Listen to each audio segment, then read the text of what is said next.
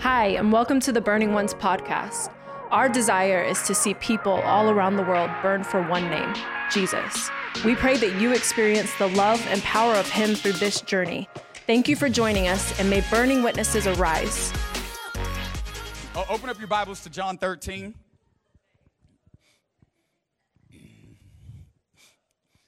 I'm going to take a moment and just pray. As I was praying this afternoon, I saw myself encouraging you with that, and so I hope that lands somewhere.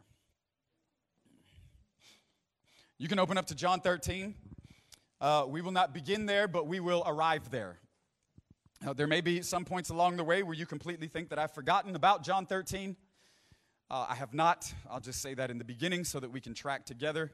We are going to make it to John 13. All right, Pastor Dominic told me I had until midnight.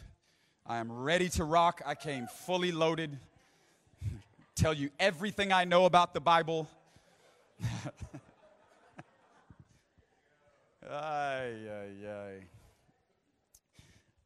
Let's pray.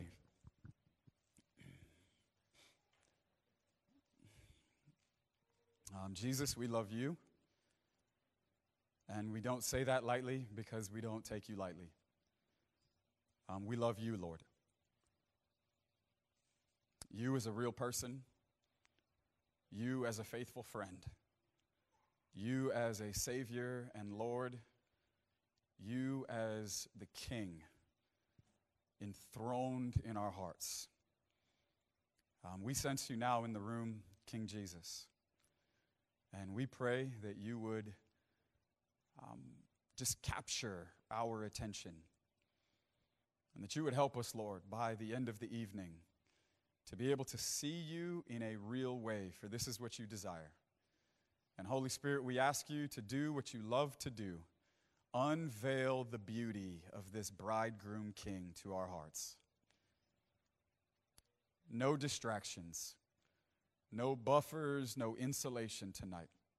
We want raw and intense proximity to the person and the presence of Jesus.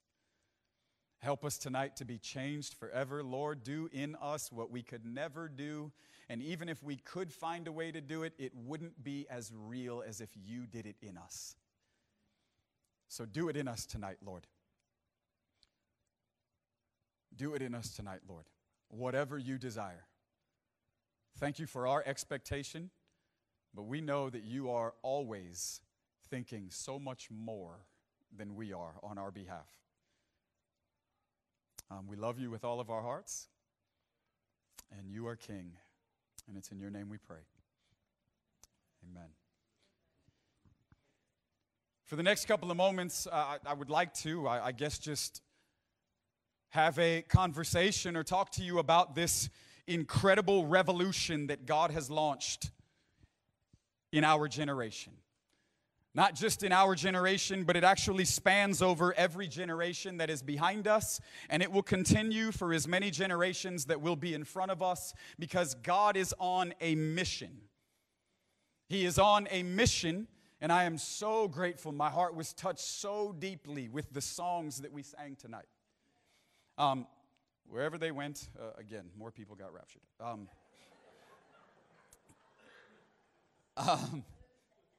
Thank you for singing to Jesus. Oh, there you are. Thank you for singing to the Lord and for making him central in the place of worship. God is on a mission, and his mission is to ready a people to be with, to marry, and to enjoy his son forever. It's this marriage supper of the Lamb moment where those of us that are included in that bride of Christ conversation, where we will have what it is that our hearts currently, immediately burn for right now in the fullness that we desire, that we realize will not be fully realized until that great day. But our hearts burn with great jealousy right here, right now, because we want Jesus. The Holy Ghost has made the person of Jesus very real to us.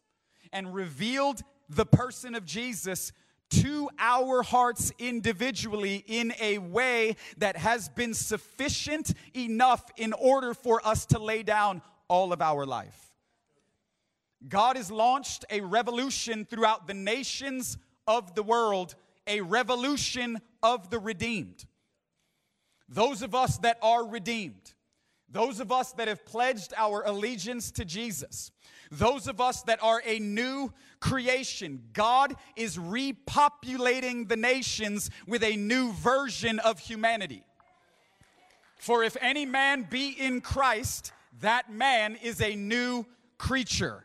He is a new creation. He is a new version of human. Paul tells us that the gospel is not good or bad. It doesn't really matter to me how good of a person you thought you were. It doesn't matter to me how bad of a person you thought you were, because the gospel is not good or bad. Ephesians 2 tells us the gospel is dead or alive. And some of us may have thought currently up until this moment that we were already a great person, and then we just added Jesus to our life. I can't tell you how far from the truth that actually is. Paul says that at one point in our life, we were all bound, prisoners, subjected to the tyranny of the powers of the air. That's everybody. There's no exemption in that. Everybody. At one point, everybody fit into this conversation. Dead in our trespasses, satisfied in our sin, the depravity of the human soul and the corruption because of the consequences of sin had completely saturated us through and through, to the point where we didn't even know any different than the embodiment and the enjoyment of sin. But praise God that while we were yet sinners, Christ came and died for those of us that were ungodly. We were rebels. We were hostile to God. We were enemies in our own mind. We were distant. We were independent. And some of us were thoroughly satisfied. But God has launched a revolution. And He has unleashed humble, powerful, broken, meek, confident servants into the nations.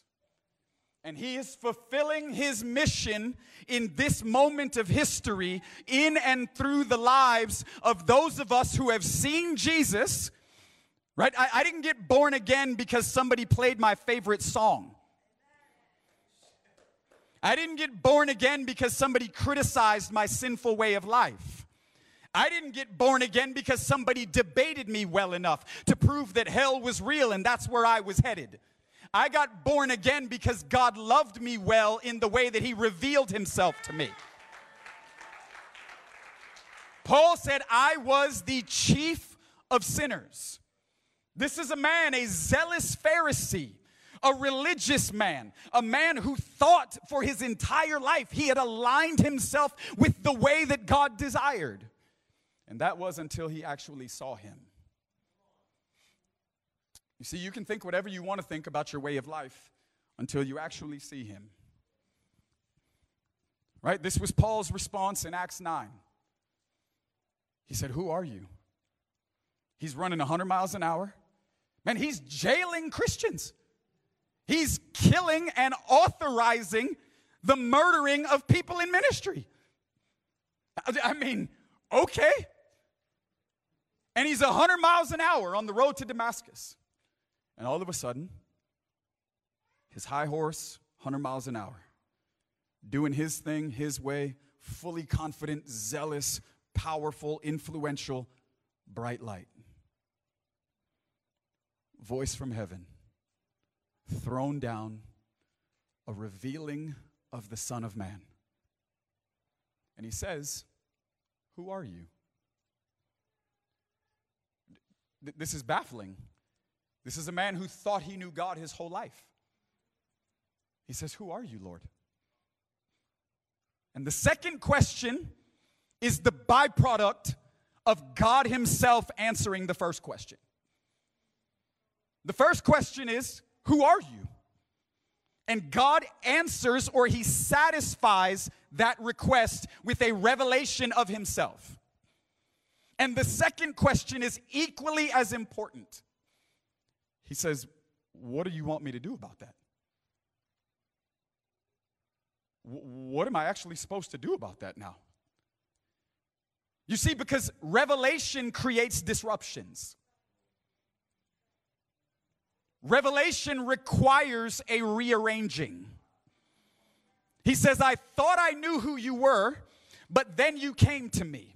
I had my own ideas about you, but then you revealed yourself to me. I was doing my own thing. I was satisfied. I was confident. I was living in an assurance that the way that I was on was the right way. And then all of a sudden you intersected with me somewhere and showed me who it is that you actually are.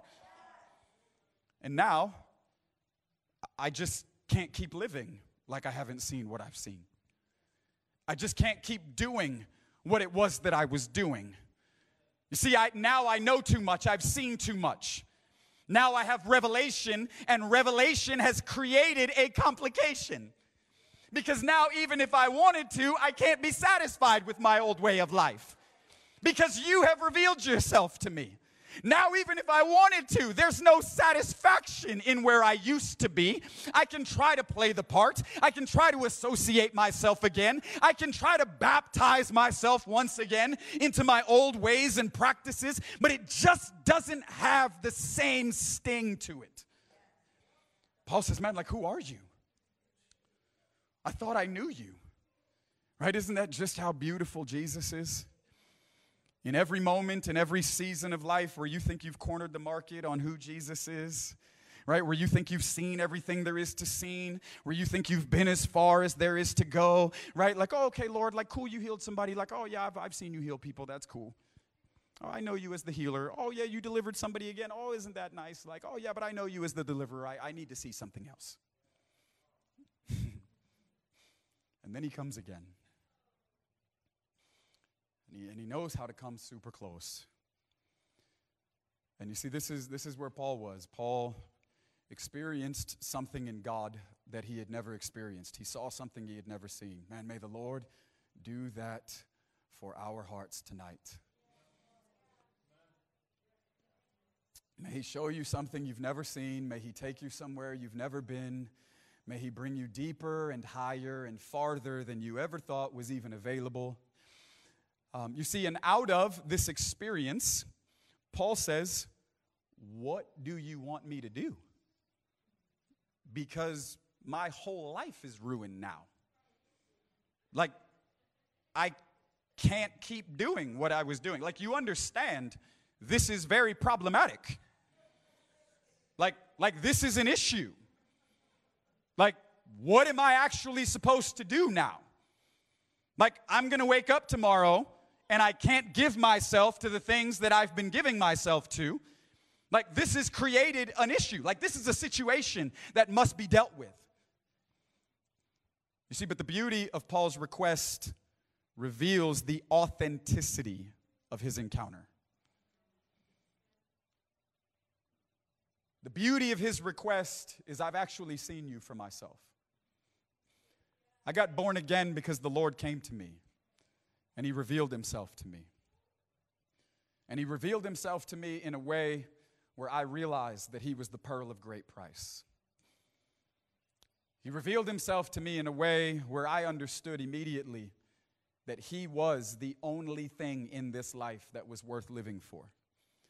That all of the other vain pursuits, all of the other hollow conversations, all of the other worldly ambitions, all of the lustful desires and the attractive things, all of the glistening lights and all of the substances and all of the other things that the world and its systems and structures has to offer, I understood immediately in the moment when he loved me by revealing himself to me that he was all that I wanted.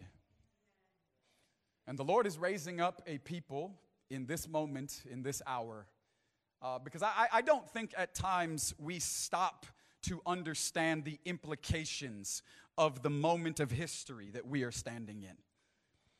We are crossing over and into what I believe is the setup for the end of days. where there is a global escalation that is happening in the moment that we are living in. There is an increase, there is a rise of demonic desire, there's an unleashing of corruption, and it's going to continue to escalate. We understand that the end time tragedy or the end time situation when the man of lawlessness will be fully revealed, right? This is all Bible, by the way, right? I'm not like Debbie Downer, you know what I mean? Like, this is all Bible.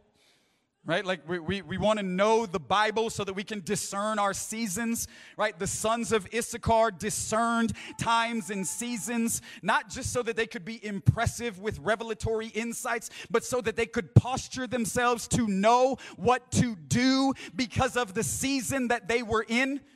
And we are drawing nigh towards what we know is going to be the moment where God employs people for that end time harvest. The greatest revival that will hit all of the nations of the world. Why does it have to hit all of the nations of the world? Because God longs for a people from every tribe, every nation, every tongue, even nations that you don't like. Right? Even nations that we would prefer not to see get saved, even people that we think are wicked and bankrupt and corrupt, God's going to save them too. But the world is being set up right now for what we realize as to the beginning of the end of days. We are drawing close to this revelation moment, the marriage supper of the Lamb, where what it is that our hearts burn for most, which is to be with Jesus. Which is to be with Jesus. Right? You can have all the world. Just give me Jesus. With what our hearts burn for most, we're going to get it. Because he is not a man that he would lie, and he is going to come for us. But before he comes for us, because we're living in the tension of his first coming, where he secured all of the promises, and his second coming, where all of those will be fully realized in the way that God ultimately desires. And so we're living in a moment of great tension. But in this moment of tension, God is on mission. And God is on mission to bring the revelation of his Son to all creation. This is God's mission. There is a purpose that is ultimate, right? There are a lot of things that we can give our lives to that are immediate.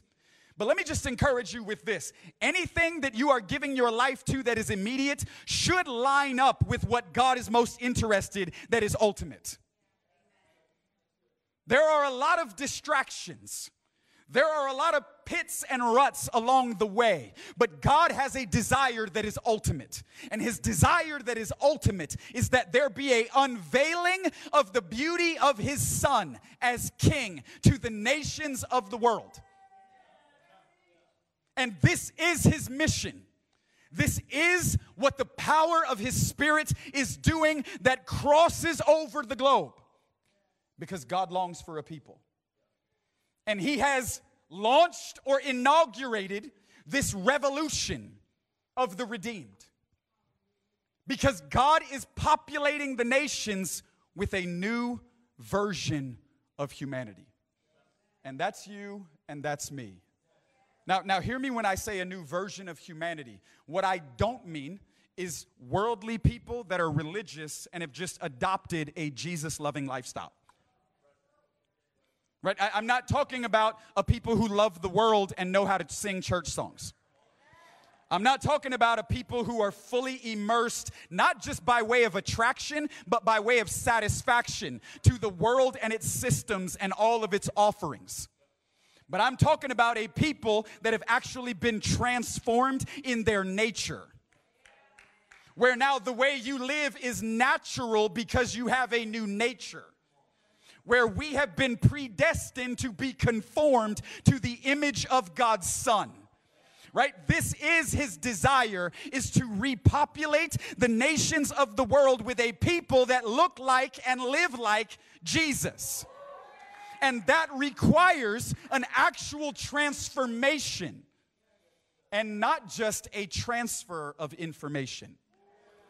This takes more than a TED Talk. right? This takes more than a podcast. It takes more than a YouTube video, right? It takes more than a Facebook prophet, right? Like you need a whole lot more than that to actually drill into the nature of a man or a woman and transform them on a gut level, on a default level, where your natural instincts and responses at a default level have been reprogrammed. But this is what God is doing in those that have given their lives to Jesus.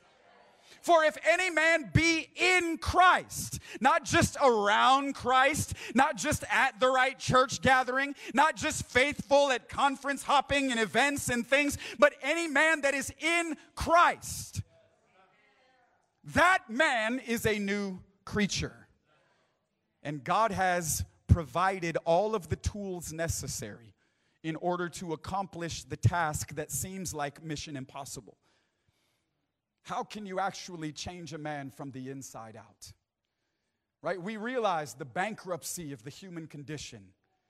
We realize the lust, the perversion, the inhumane desires at times. We realize all of the saturation of the soul with the tyranny and the consequences of sin. Right? I've been in a moment with God in a beautiful season where I have been renewed in my gratitude that I am not what it is that I used to be. That I'm not trying to fake it till I make it. I just don't have the Jesus t-shirt on and know how to post all the right memes. But like Paul says, I am what I am, and what I am has been accomplished by the grace of God. That I'm not what I used to be. That God has actually done something by way of real work and transformation to not just change what people see on the outside. But the reason that what they see on the outside is different is because God has reprogrammed all of the guts on the inside. My desires have changed. My appetites are different. The things that I long to give my attention and my affection to, it's different. It's not the same. And I've been renewed in my gratitude for the real work of conforming me to the image of His Son that He has been committed to, even in moments and times and seasons where I knew good and well I did not deserve for God to be long-suffering with me the way that He was. But He stayed to it, and He kept working, and He loved me, and He loved me well. And the way that He loved me was by continually revealing Himself to me. I think we need to pause for a moment for what it is that I just said. The way that God loves you is by revealing Himself to you. Because you need to understand that God is sovereign, that God is the most powerful being in the universe and extended into the furthest parts of the cosmos, that God is sovereign. He is the Most High. He is Yahweh. He is King of Kings, Lord of Lords. He is enthroned above not just worldly rulers, but above powers, above principalities, above all of the lowercase g gods. He is enthroned above it all. In actuality, it's super funny. You would know no reason to call yourself the Most High if there was nobody else.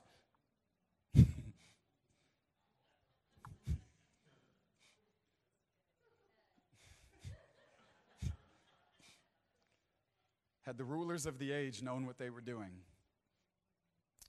when they nailed Jesus to the cross, they never would have crucified the Lord of glory. God is sovereign. He is sovereign. And what that means in a simple way is He is in governmental control of all creation. He is ruling creation. And He is using time as one of His tools to fulfill His purpose. And He is right now on mission, personally, in our hearts, to love us well by continuing to reveal Himself to us. Because God knows that the best thing that can happen to us is for us to see him.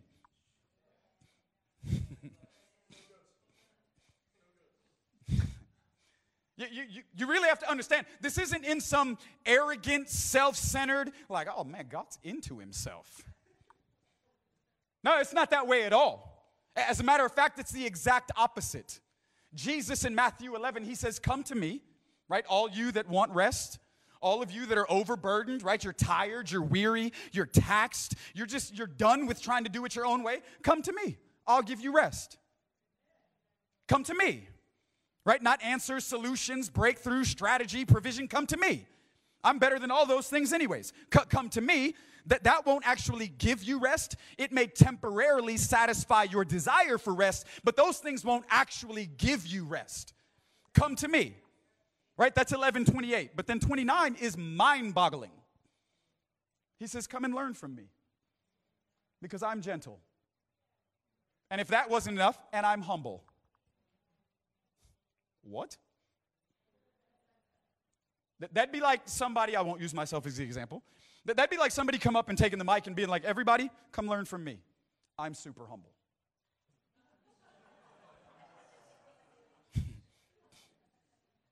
I am. I'm super humble. You would think to yourself, like, what? Like, I mean, are you serious? But we have to understand that God is super humble. That he is meek, he is lowly. Brokenness is a power source. The meek shall inherit the earth. Right? I've heard it said best, because the meek one rules the heavens. Come to me and learn from me, because I'm humble. And this isn't some self-inflated, arrogant, right, self-depiction where he can establish a premise for like a resume building in the minds of others. No, he actually is this, and he in fact is the only person in the whole universe that can say this without it being tainted by those other things. Come to me, I'm humble. And the best thing that you could do is actually see me, and in seeing me, begin to learn from me. That would be the best thing that you could actually do. And I realize that I am serving you best and loving you well by giving you continual opportunities for me to reveal myself to you. Because I'm humble. I'm humble. And my desire for you to worship me is not because I need it. It's not because it changes me. Right? We do understand God is unchanged by our worship. That may sound a little complicated or a little confrontational. He is what he is. He has always been it. He will always be it. He will never change. He is unchanging. He is eternal. He is forever. He is the same yesterday, today, and forever. The one who is and was and is to come. He is not changed by our worship. So his invitation for you and I to worship is not because he needs these moments where his insecurity gets satisfied. Well, I'm just going to find a big throne. I'm going to sit here and I'm going to demand all you earthly creatures to fill in the voids and the lack that I have. God has no lacks, he has no voids. But in fact, God is so humble that he is the only being in the universe that uses all power and authority to serve those that he loves, to exalt them, to transform them, to create space in order to renew them through the revealing of himself to them. It's not God that gets changed whenever we come to worship. It's us that get changed when we come to worship. God invites us to come and worship him, to behold him and to see him enthroned above everything else. And as he gives us a revelation of himself, he understands that it's not doing anything in or for him where he is lacking, but it is actually doing everything in and for us where we are lacking.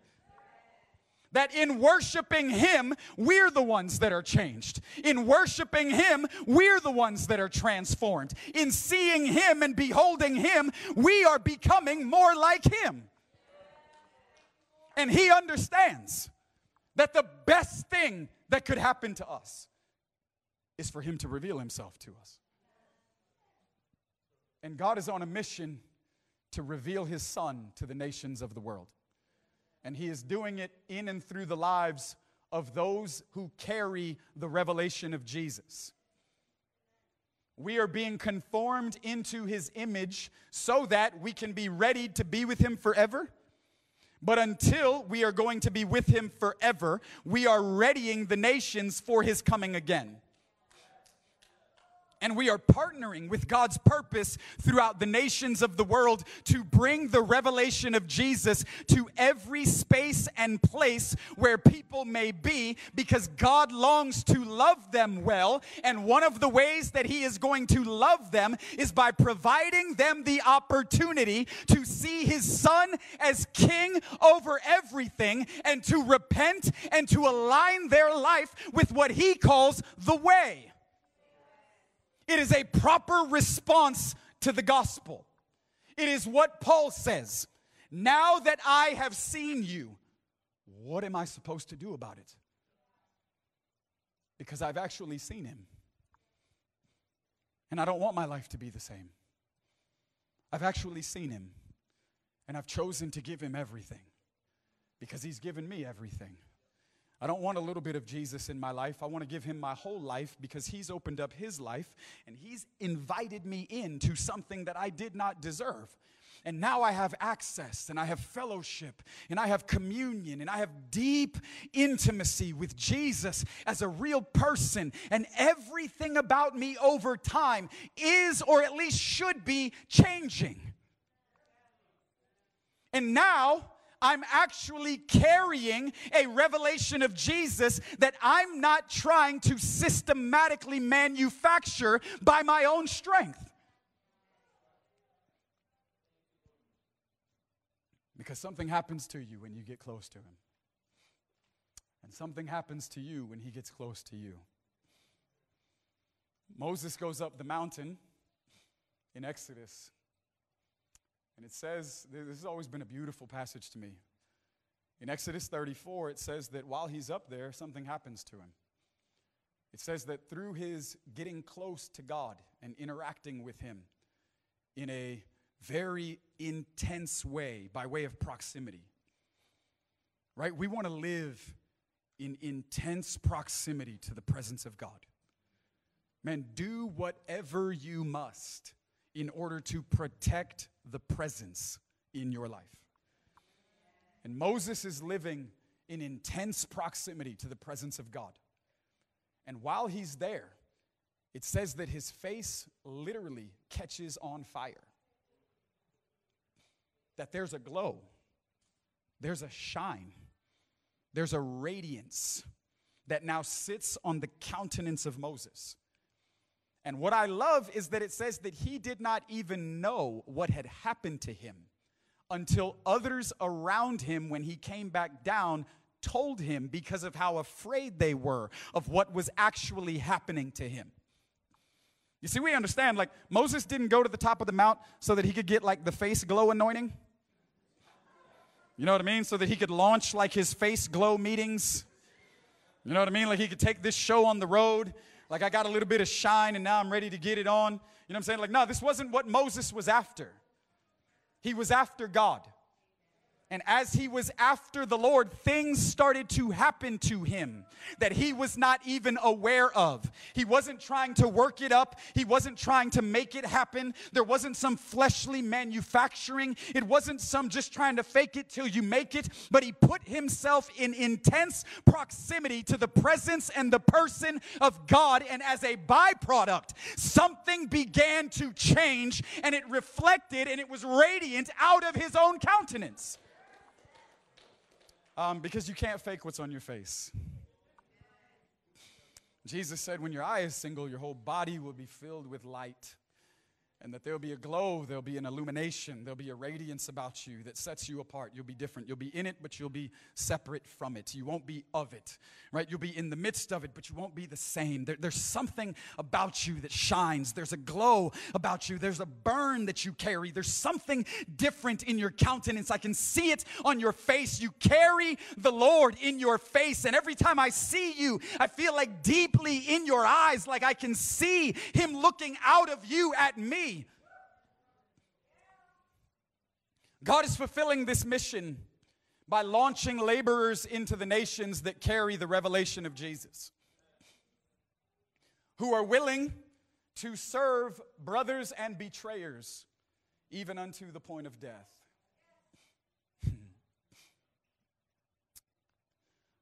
Let us be very careful how excited we get, because the implications of where we are going will land very heavily upon our doorstep. God is launching laborers into the nations that are willing to love brother and betrayer, even unto the point of death. Because the way that God wields power is by serving those that He loves, is by bringing them the revelation of Himself, even unto the end of Himself. Jesus' final moments while He's on the cross, before He's about to cross over into the place of death.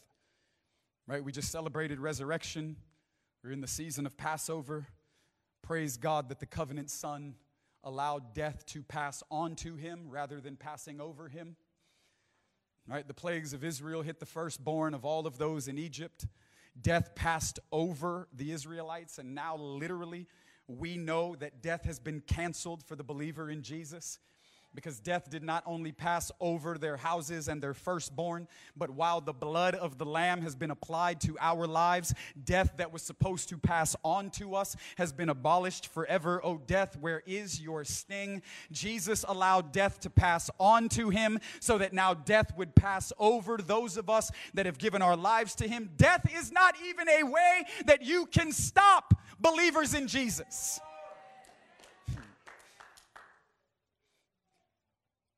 But we understand that even in His final moments on the cross, Jesus is interceding for those that are crucifying Him, because He's longing to give a revelation of Himself to even those that are against Him, to those that resist Him.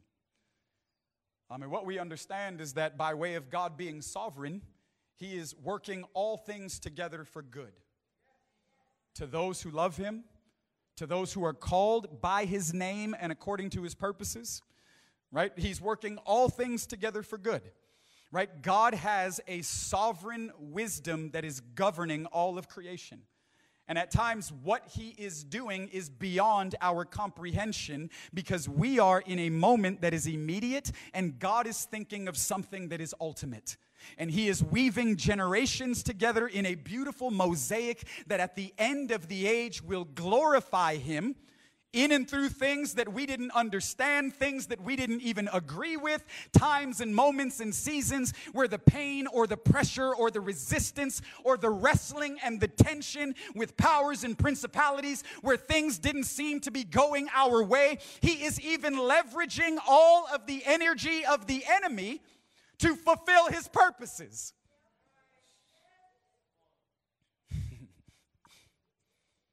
He's leveraging even the energy of the enemy to fulfill His purposes.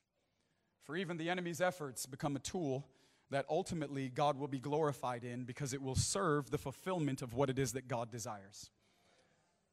Right? You want to crucify Jesus?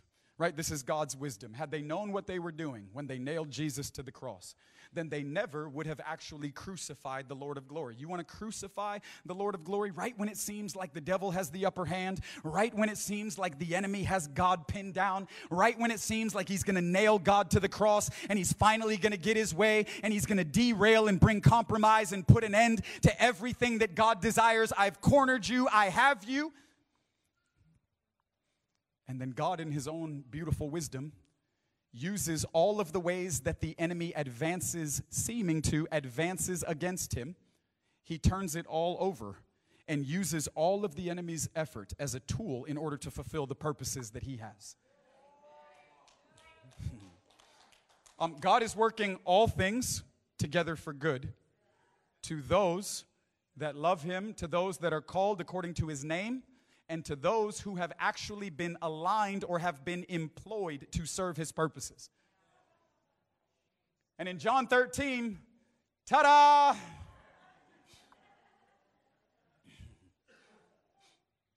We find a beautiful situation where the servant son, right, the suffering servant, the patterned son, what would it look like to serve God's purposes in the nations of the earth? I believe that John 13 gives us a beautiful depiction of what it is that God desires as he is launching this revolution of the redeemed across the globe, partnering by the power of his Spirit to fulfill the purpose that he is on, that he is using time in order to fulfill. What would it look like? I believe that Jesus shows us. When you open up John 13, it tells us that Jesus knew that his time was coming to an end. That's an important frame in which the rest of the substance of the chapter is going to fit in. He knew that his time was coming to an end. It was the night before he was going to be betrayed. It was the eve of Passover, we understand. It says, and that was verse 1 in John 13. Verse 2, and the devil already having put it into the heart of Judas to betray Jesus. So we understand that Jesus is not just with brothers, but that there's a betrayer in the mix. Verse 3, it says that he knew where he came from.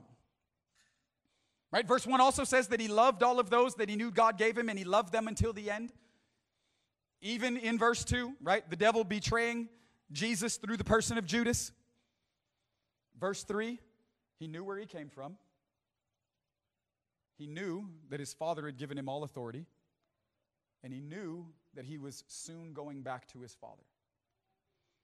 And it says, because he understood these things, that he got up from the table, that he unclothed or unrobed himself, and that he put on the garments of a servant.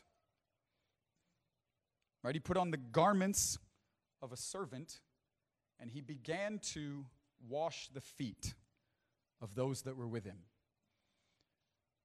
I have to ask myself, because God is so not like me. And praise God that he's not like me. There'd probably be a lot of people that don't exist anymore if I had the power that God has.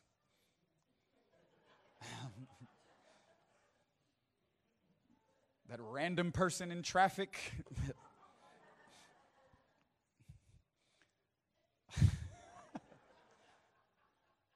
But it makes me ask the question, who are you, Lord? Because Isaiah 55 tells us that his ways are not our ways, and that his thoughts are so much higher than our thoughts. What is a man who has all power and authority? Right? Let's listen to this. Jesus understands that he came from his Father. Right? In the beginning was the Word, and the Word was with God, and the Word was God. He understands that he came from his Father, and that his Father gave him all power and authority. Right? No man takes my life from me. I lay it down on my own accord. For the Father has given me power to lay my life down and power to pick it back up. We understand that he has all power and authority. That it's the night before he is entering into the process that would ultimately bring him to the end of his earthly days in this way. This was a unique moment. Jesus was a man, Colossians 1, filled with the Spirit of God. It was God's desire and his delight to put the fullness of who he was in Christ as a man. We understand this is a unique moment in the life of Jesus in this way.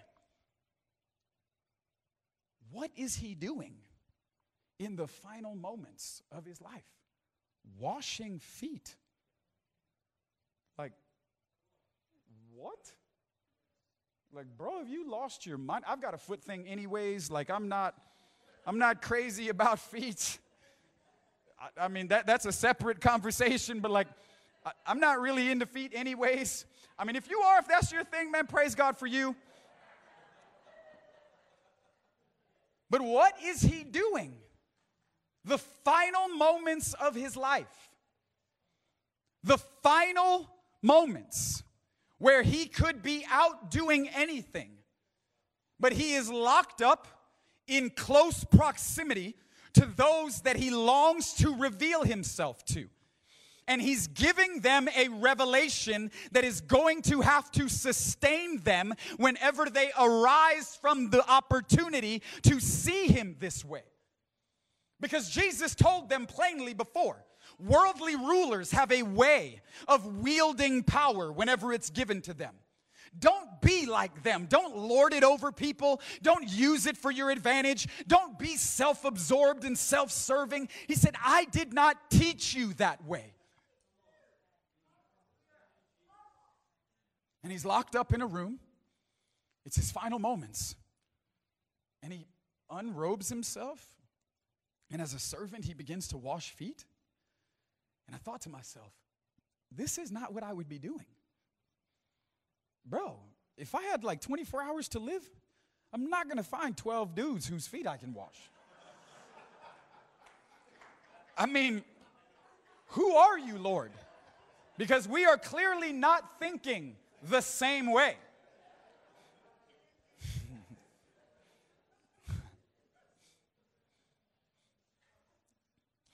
But we have to understand that Jesus is secure. It says he knows where he came from. He knows that he has all power. And he knows where he's going. This is called security. He's secure, which means he's not insecure. Right? There's no ounce or element of insecurity in him in order to bring compromise to what God longs to do with him. I delight to do your will. I find my greatest satisfaction. I come alive in yielding to your desires. Do with me as you will. I long to honor you. I long to see all of your dreams realized. Here I am. You've given me all power, but I am going to use all of that power to lay down all of the potential things that I could be doing because I long to do the thing that you want me doing. That this is called real security. I know that I'm yours. I know you've given me power. I know that one day I'm coming back to you. And so here I am, Lord, use me as you will. Right? Jesus is secure, which means he's not insecure. And because he understands who he is, right? This is called identity. He's secure in his being. He has security in his identity. This is super important. He has security in his identity. And because he has security in his identity, he does not see his assignment as an assault on who he is.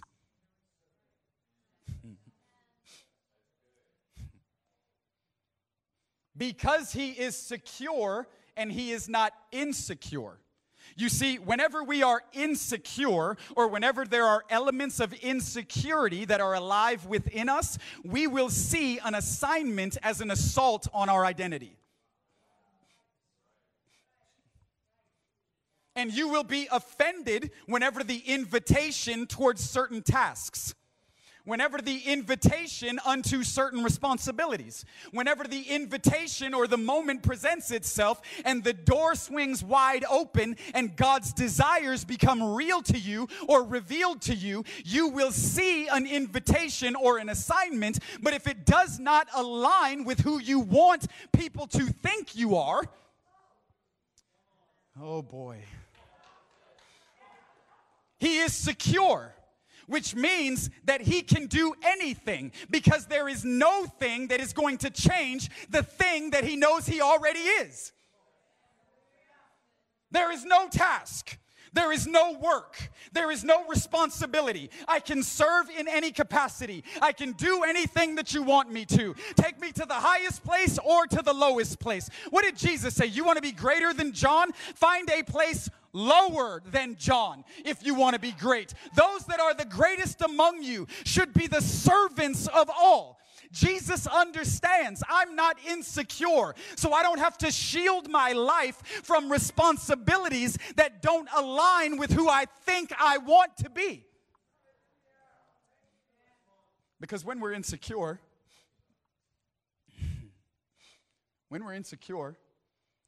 we are quick to take up things that feed what it is that we desire people to think about us.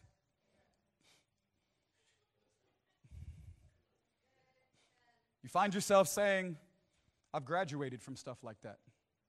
I don't do that type of stuff anymore. I pay people to do that stuff now. I don't serve that way. Are you crazy? No, that's not me anymore. No, give that to somebody who's new. Right? Give that to somebody who doesn't have the time in this that I do. Right? That's why they were offended, at least at the end of the day. Whenever the master came to issue payment for all of those who had been laboring, what did they say? They say, you're going to give them the same thing you gave me? Like, bro, I've been in this all day long. They showed up in the last 30 minutes. What do you mean we're going to get paid the same? But because Jesus is not given to insecurity, his assignment is not an assault on his identity. His assignment is not an assault on his identity.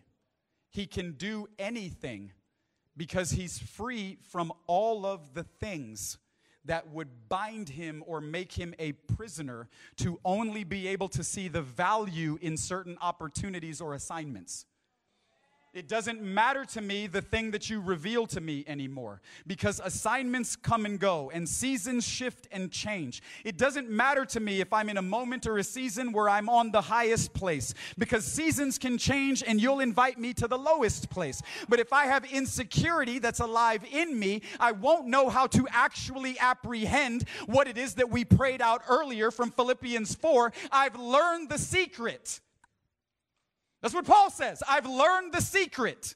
I'm not speaking to you out of want, because I've had time where there was little, where there was nothing, where I was living and I was desiring. But then I've also had moments and seasons where I had it all and there was great abundance. He said, but I've learned the secret. I found the radical middle. It's Christ in me. What does that mean?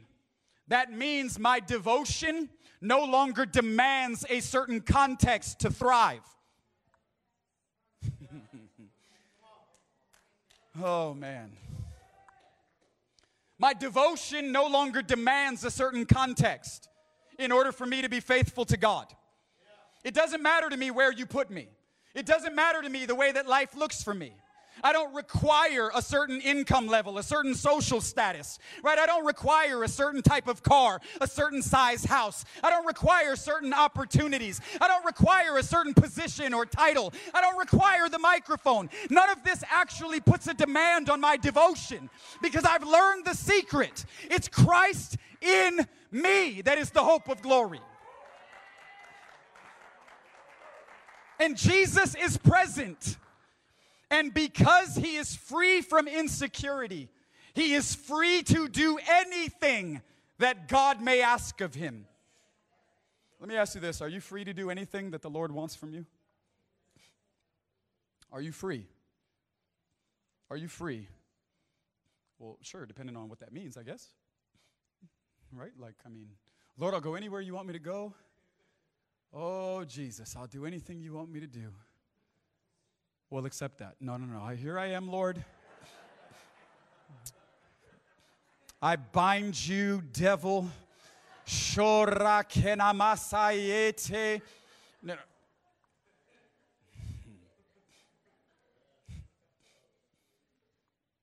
I didn't think God would actually say that. I didn't think he would actually take me at my word. Jesus is free. He's free to do anything his Father asks him, because he understands the thing that his Father has made him. You see, and when you understand what you do doesn't necessarily matter that much anymore. Or it shouldn't. Because time is but a breath. It is but a vapor. It is here today. It is gone tomorrow.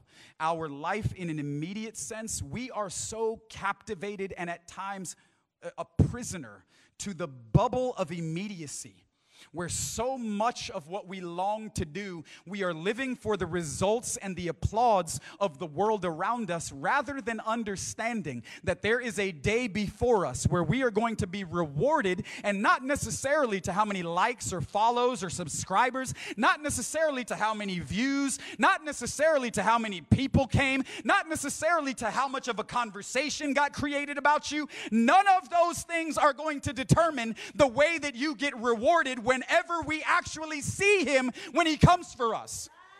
You will be rewarded to the degree that you surrendered. You will be rewarded to the degree that you surrendered. You will be rewarded to the degree that you surrendered. I delight to do your will. This is what you long for me to do in the final moments of my life. You want me to take the lowest place? You want me to serve both brother and betrayer? Right? I mean, at least give me the dudes that I like. You know what I'm saying? But man, you're going to give me the guy that has been accusing me and backstabbing me? He's been plotting on me? You're going to give me the guy that he's had it out for me the whole time, and yet you've still had me keep him close? Right? Jesus had a meal with his betrayer on the night before he was put into his process. Right? When was the last time you had a meal with your Judas? He's like, no, brother, that's not God's wisdom. That can't be God. All right? It was for Jesus. But he's not like us. And that's the whole point, is that he wants to make us like him. And the only way that we can become like him is to see him and to see what he's like. And in his likeness, we are continually being transformed. We are being taken away from what we used to be, right? This is the journeying that we would call transformation, the conforming us to the image of Jesus. That we have justification, but this would be a journeying of sanctification of sorts, but also confirmation, right? Making us more like him in our actual nature, to where we're not trying to be like Jesus anymore, right? That's exhausting.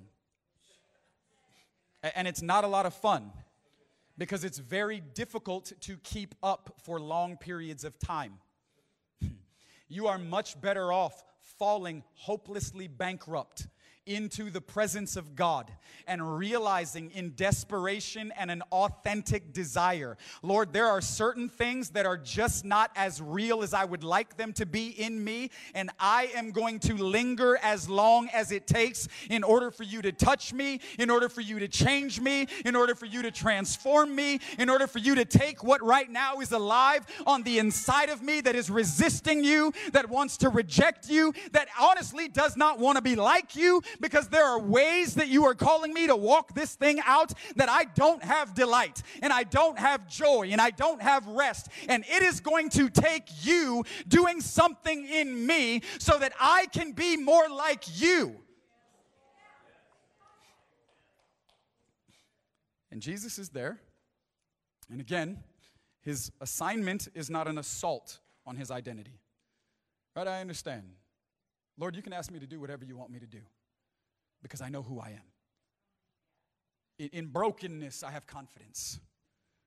Right? In meekness and lowliness, I understand that those who humble themselves before the mighty hand of God, that he will lift them up, he will exalt them. Right? It's the contradiction. Right? Those who want to be first, you should be last. Right? But when you choose to be last, he turns it all around and you end up being first. You can ask me to do whatever you want me to do, Because I understand that there are going to be unique assignments that you are going to invite me into in order for me to partner with your desires to reveal your Son to the nations of the earth, but also that starts right here socially, locally, to those who are within my immediate sphere of influence, right? When we hear nations, we have to also think neighbors, right? We want neighbors and nations. Right? And so you are going to invite me in unique ways to bear who you are and the revealing of your Son to those that are around me, because you are longing to love them well by revealing yourself to them. Because it's in the opportunity of revelation that we find the opportunity to repent and align ourselves with God and His mission until Jesus comes. And this is the most compassionate thing that you could do. I'm going to read for you the definition of compassion. Right? Words are important to me. Compassion is defined. Right, this is the Compassion Conference. Compassion is defined as a feeling of deep sympathy and sorrow for another who is stricken by misfortune. But it is equally accompanied by a strong desire to alleviate the suffering.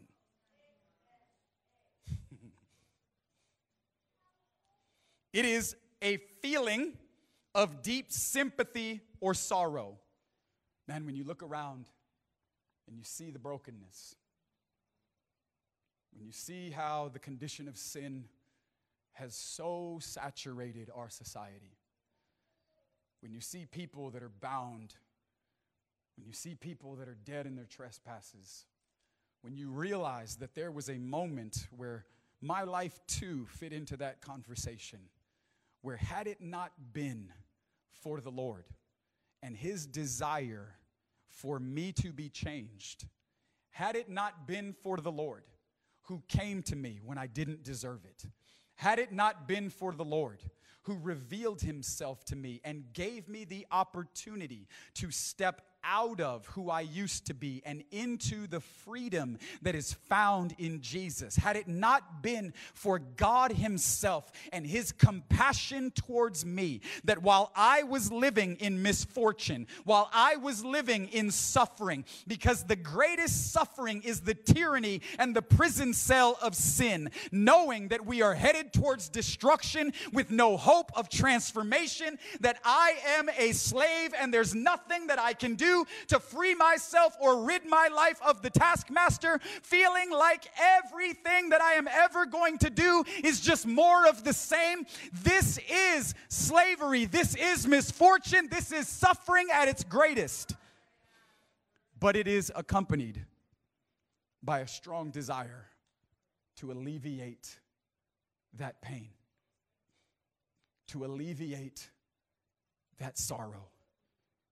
The greatest way that you could serve the world around you through compassion is to bring the revelation of Jesus to where it is that people right now are living, right now where people are broken, right now where people are living thinking they're distant from God, thinking that they're enemies of His, thinking that He wants nothing to do with them. One of the greatest ways that you could serve them is by bringing the announcement of the gospel and revealing the beauty of Jesus as King, His love for them, His death for them, His resurrection for them, His ascension for them, His coming again for them. And while there is still time, offer people the opportunity. While there is still time, offer people the opportunity. This is the most compassionate thing that we could do for the suffering that has come upon the world. Offer them the opportunity to give their life to Jesus. And serve them. Serve both brother and betrayer, even unto the point of death. What does Jesus say towards the end of John 13? He says, love one another as I have loved you. Right? So you don't even get to define love anymore. He defines love. by the way that he reveals himself to you, and by the way that he continues to love you by revealing himself to you. As I have loved you, now love one another. And when you do this, all of the world will know that you are my disciples. In John 17, when you do this, all of the world will know that you belong to me, that I am who I say I am, and that the Father has sent me into the world. We need a real work of God's Spirit in us to make us what we are not, so that he can do with us what we honestly at times don't want to do. Because it's so much easier to live in a self-serving way. It's so much easier to try to leverage what God is doing, even in my own life, towards things that I want it to be pointed at. It's so much easier to live in a way that is self-absorbed, that is self-centered. And as a matter of fact, the whole world system is constantly attempting to train us and condition us to put our life in the center of all of the conversations. But our response to the gospel puts a demand that Jesus is now at the center of all the conversations. For who are you, Lord? You're not like me. Who are you, Lord? Your thoughts are not my thoughts. Your ways are not my ways. Who are you, Lord? And in the way that you've revealed yourself to me, what am I now supposed to do about it? Because I can't stay the same. But that's the whole point. You come to me because you have a desire to change me. You come to me because you know that I am not what I could be. And even in moments or unique time periods where I may be satisfied with how far you've brought me, I still understand that there's so much more for me. There's so much more in Jesus for you. There's so much more in the person of Jesus and in the revelation of Jesus for you. And I believe tonight that God longs to reveal his Son in our hearts, to where a fresh vision of Jesus would place the demand on each one of our lives and each one of our hearts individually. Now, this is something that only the Spirit can do. But a fresh and real vision of Jesus is going to place a demand and also place a desire in order for God to touch us in places that need to be touched, in order for us to rearrange things that need to be rearranged, in order for us to be delivered from things that we need to be delivered from. Insecurity, fear, doubt, all of these things, a lack of real identity, that God would substantialize who we are in him by revealing himself to us. And this is something that has to be by the Spirit, because there's just not enough emotion over the next couple of days to keep this train rolling. But I believe that if we would be willing to give ourselves to the presence of God tonight, that he would do what we can't do ourselves. Right? God is on mission right now. He has launched this redeemed family into the nations of the world. Right? There's a family that's on mission. We would call this the church. There's a family that's on mission. And I really believe that the Lord wants to touch us tonight. I believe it with all of my heart. And I just sense, even now, that the Lord is inviting us to draw nigh.